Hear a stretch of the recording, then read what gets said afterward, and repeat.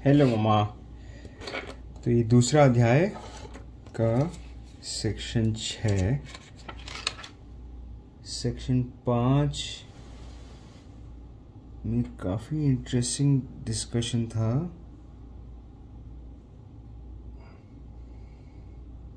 या भी सिद्धांत का, ये भी और वो भी, मेरा भी सही है तुम्हारा भी सही है, पर मैं अपना स्वधर्म का पालन करूँगा। तो दूसरा अध्याय सेक्शन 6 से शुरू करते हैं। शास्त्र बतला दिया, कला भी बतला दी, किंतु इतने से सारा चित्र आंखों के सामने खड़ा नहीं रहता। शास्त्र निर्गुण है, कला सगुण है, परंतु सगुण भी साकार हुए बिना व्यक्त नहीं होता। निर्गुण जैसे केवल हवा में रहता है, उसी तरह निराकार सगुण की हालत भी हो सकती है।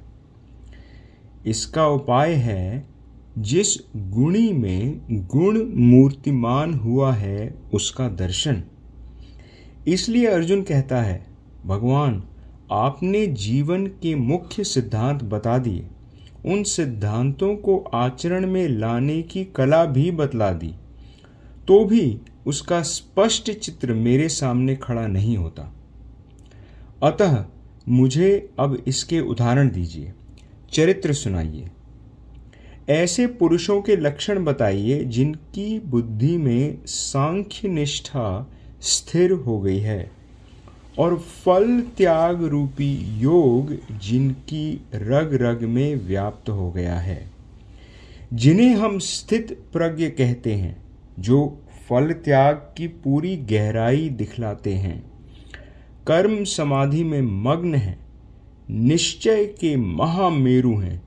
वे बोलते कैसे हैं, बैठते कैसे हैं, चलते कैसे हैं, यह सब मुझे बताइए।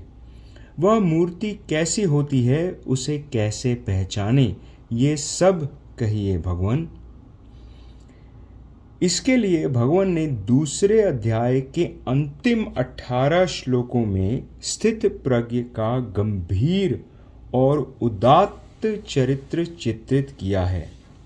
मानो इन 18 श्लोकों में गीता के 18 अध्यायों का सार ही एकत्र कर दिया है।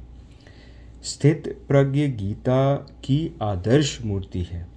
यह शब्द भी गीता का अपना स्वतंत्र है।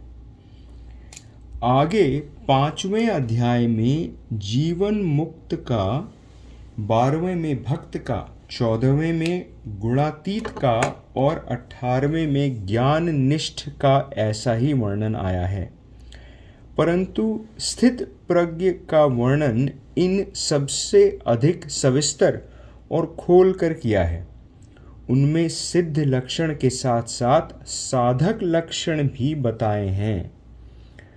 हजारों सत्याग्रही स्त्री पुरुष सायंकालीन प्रार्थना में इन लक्षणों का पाठ करते हैं।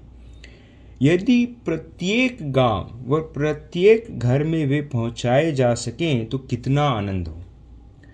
परंतु पहले जब वे हमारे हृदय में बैठें तो वे बाहर अपने आप पहुंच जाएंगे।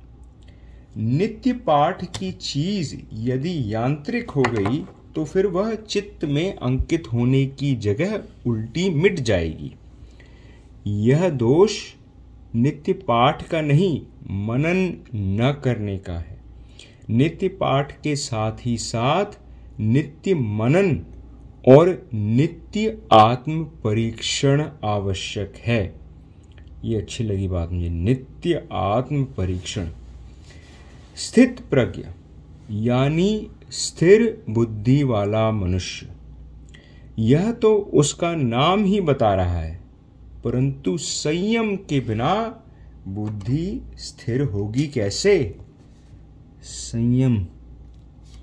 अतः स्थित प्रज्ञ को संयम मूर्ति बताया है।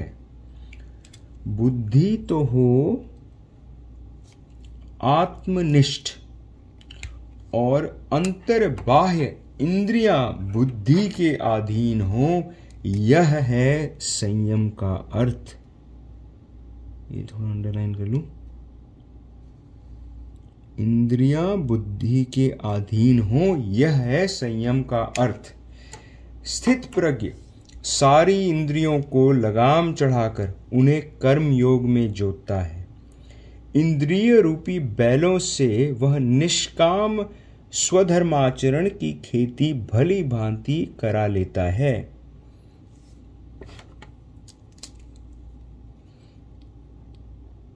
अपना प्रत्येक श्वासोच्छ्वास वह परमार्थ में खर्च करता है। यह इंद्रिय संयम आसान नहीं है। इंद्रियों से बिल्कुल काम ही न लेना एक बार आसान हो सकता है। मौन, निराहार आदि बातें इतनी कठिन नहीं है। इससे उल्टा इंद्रियों को खुला छोड़ देना तो सबके लिए सदा सधाया ही रहता है। परंतु जिस प्रकार कछुआ खतरे की जगह अपने तमाम अवयवों को भीतर छुपा लेता है और निर्भय स्थान पर उनसे काम लेता है, इसी तरह विषय भोगों में से इंद्रियों को समेट लेना और परमार्थ के काम में उनका उचित उपयोग करना, यह संयम कठिन है। इसके लिए महान प्रयत्न की जरूरत है, ज्ञान भी चाहिए। परंतु इतना होने पर भी ऐसा नहीं है कि वह हमेशा अच्छी तरह सध ही जाएगा। तब क्या हम निराश हो जाएं? नहीं, साधक को कभी निराश न होना चाहिए।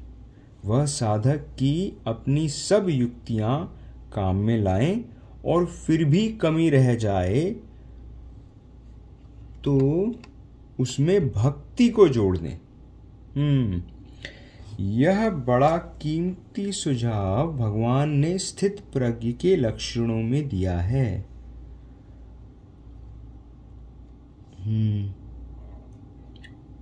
भक्ति को जोड़ दें, इंटरेस्टिंग सजेशन। हाँ, वह दिया है गिने गिनाए शब्दों में ही, परंतु गाड़ी भर व्याख्यानों की अपेक्षा वह अधिक कीमती है, क्योंकि जहां भक्ति की अचूक आवश्यकता है, वहीं वह उपस्थित की गई है। स्थित प्रज्ञ के लक्षणों का सविस्तर वर्णन हमें आज यहाँ नहीं करना है, परंतु हम अपनी इस सारी साधना में भक्ति का अपना निश्चित स्थान कहीं भूल न जाएं, इसके लिए उसकी ओर ध्यान दिला दिया। पूर्ण स्थित प्रज्ञ इस जगत में कौन हो गया है सो तो भगवान ही जाने, परंतु सेवा परायण स्थित प्रज्ञ के उदाहरण के रूप में पुंडलीक की मूर्ति सदैव मेरी आंखों के सामने आती रहती है और वह मैंने अपने सामने रख भी दी है। अच्छा, अब स्थित प्रज्ञ के लक्षण पूरे हुए और दूसरा अध्याय भी समाप्त हुआ। निर्गुण सांख्य बुद्धि सगुण, ये नाम से बनाया हुआ है। निर्गुण सांख्य बुद्धि, सगुण योग बुद्धि, साकार स्थित प्रज्ञ, इसे मिलाकर हुआ संपूर्ण जीवन शास्त्र। इसमें से ब्रह्म निर्वाण उर्फ मोक्ष के सिवा दूसरा क्या फलित हो सकता है? ओके, कल शुरू करेंगे तीसरा अध्याय।